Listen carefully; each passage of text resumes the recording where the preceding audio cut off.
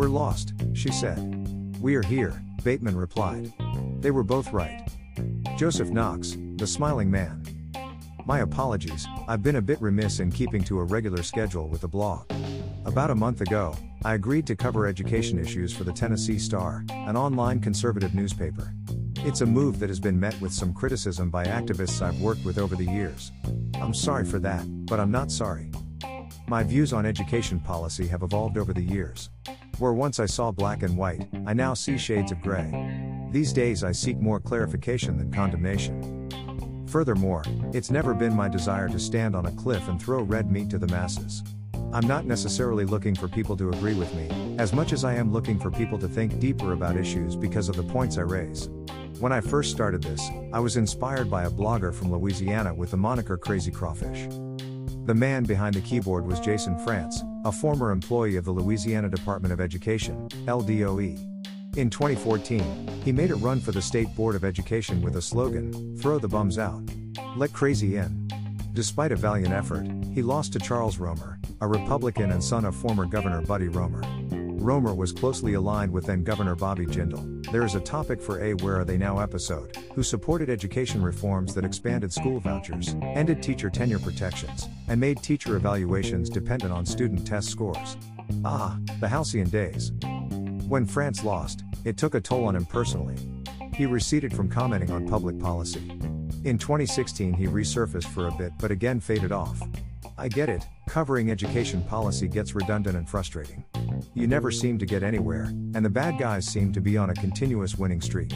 Whatever, the world is worse off for not having the thoughts of Crazy Crawfish to chew on. Damn, but I miss Crazy Crawfish.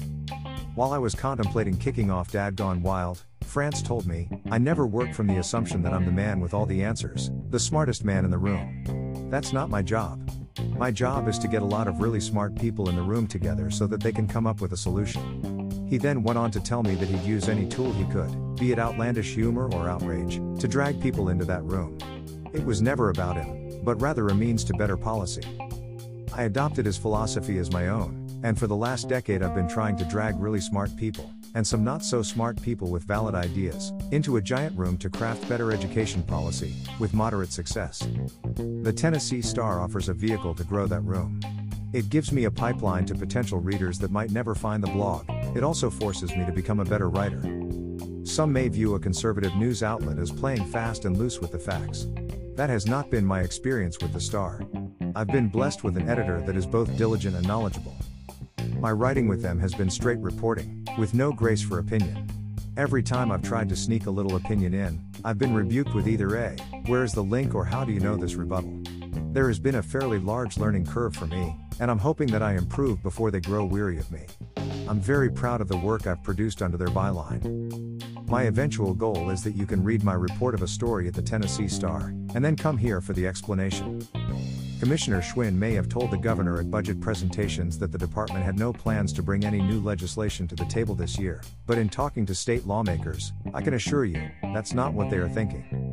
There have already been indications that bills designating more support for K-4 students will be submitted, along with revisions to the third grade retention law and maybe even the new state school funding law. Textbook Commission member Lowry Cordoza Moore has been speaking publicly about pushing legislators to pass a bill further addressing what books should be in school libraries. Student discipline continues to be an area of concern for lawmakers and administrators. Any way you dice it, it's going to get interesting. So, please stick around. Reading Wars Part 20. Here we go again. The only subject that generates more education policy skirmishes than charter schools is reading instruction. I'm sure that most of you have been bludgeoned to death with cries about how only 1/3 of students are reading on grade level. Twitter is especially flooded with self-proclaimed reading researchers and scientists. I always like to look at the profiles of the most hyperbolic and usually find that they usually link the commenter to a publisher, tech company, or nonprofit, which for the record, a nonprofit title is a tax designation, not a reflection on the amount of money you bring in. Fairly often they identify as former teachers or administrators as well. Another favorite conversation starter is to ask what method they are using to arrive at their numbers. The reality is that most assessments administered are standards-based and not skills-based. Up until about third grade the standards are mostly skills, but that changes as kids transition from learning to reading to learning. TCAP is based on Tennessee state standards, while NAEP is based on Common Core standards. The two are arguably the same, but still, differences exist. We also need to remember that Tennessee has so many standards, that oftentimes individual standards are omitted from testing, or there is only one question that relates to them. If a student gets it wrong, is it indicative of an inability to read, or they didn't understand the question? For the record, neither Twitter nor any other social media platform has taught a child to read. It's just another source of information, one that should be subject to the same scrutiny as other sources. Recently, journalist Holly Corby delivered a podcast that delved into the so-called science of reading, and served to criticize the usage of balanced literacy in reading instruction. In response to the podcast, 65 reading specialists got together, wrote a response, and asked for the rest of the story. This prompted 650 other teachers to write another letter challenging the other 65 to embrace science. Now my social media feed is clogged with rebuttals on both sides. This is not a new battle, but one that does serve as an example of the wide chasm between what advocates and policymakers think happens in schools, and what actually takes place. As professional educator Peter Green writes in a recent column for Forbes magazine, greater than teachers who have been in the classroom for more than a few years are all too familiar with the policy pendulums of education. Because teachers deal with a wide variety of students, they employ a wide variety of instructional strategies and techniques. But there is an inexorable push, particularly by people who don't actually work in classrooms, to tidy up, to sort out all these tools by determining which are best, even to decide that one particular tool is the only one that effective teachers should use. That is it in a nutshell. These internet commenters, on both sides, seem to labor under the assumption that teachers subscribe to one school of thought and never waver from it, more loyal to ideology than to the students they face daily. They go even further by making the assumption that teachers have no access to the internet, and without guidance from those well-meaning folks outside the classroom, they'd never stumble into any other strategy beyond the one magical idea they learned in teacher prep school. Never mind that many finished formal schooling over a decade ago. It's all, to put it bluntly, bullshit. Here's another fact that bears mentioning. I promise you that none of these researchers and scientists are lying awake in bed late into the night, because they are trying to find the key that will unlock learning for George, who is struggling despite a variety of approaches. But George isn't the only one. There is Sophie, and LaShawn, Emily, Rochelle, Sam, Jorge, and, well, you get the picture. But I promise you there is no shortage of teachers doing that very thing every night. You see, teachers are not looking at data points and considering how to increase the trajectory. No, there are real faces in front of them. Faces that have unique stories and challenges attached to them. Stories that impact whatever strategy is employed. So to insinuate that teachers are holding tight to one postulate, even in the face of evidence that it is not working, is insulting. To insinuate that teachers aren't talking to colleagues about alternative methods is insulting. Maybe a teacher is inexperienced with practices associated with foundational skills, but I guarantee you, not everybody in the building falls into that category. To imply that a teacher will daily face a student who is struggling, and respond by shrugging and saying, well, I used additional phonics exercises and it didn't work, so I've done my part, is beyond insulting. Here's my revelation of late: 90% of the conversations around education policy and practice serve as nothing but noise and distraction. Charter school argument, wit and wisdom, Common Core, all of it, really doesn't matter. The only thing that is truly important, and delivers success with more regularity than anything else, is the relationship between a student and a teacher. If you don't have that, you got nothing. That should be the litmus test applied to every proposed policy or practice. Does it facilitate the strengthening of the relationship between a student and a teacher? If not, there is no room for it. The other thing is, how long until we really look at our measurement tools and question their validity?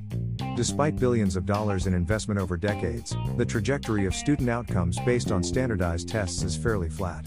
Sure, they are moving upward, but not at a rate that reflects investment. If I was a home builder and continued to build lopsided houses, would I just keep building, or would I start to question my measuring tape? I'm sitting out this round of the reading wars. I'll leave it to those who have the capacity to engage in endless fights that fail to accurately reflect what takes place in classrooms across the country.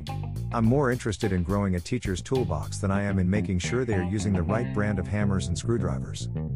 Quick hits. Guns in Metro Nashville public schools continue to be a growing issue for the district. Today, per Scoop Nashville, a Hillwood High School 10th grader is charged with carrying a gun on school property after she was reportedly walking in a hallway, upset, and stating that she had a weapon and would shoot up the school. According to the news website, it was the 16-year-old's first day at the school. She was taken to the office and searched. A 9mm with 12 rounds in the chamber was recovered. It's easy to criticize schools, but this is an issue that goes beyond their scope.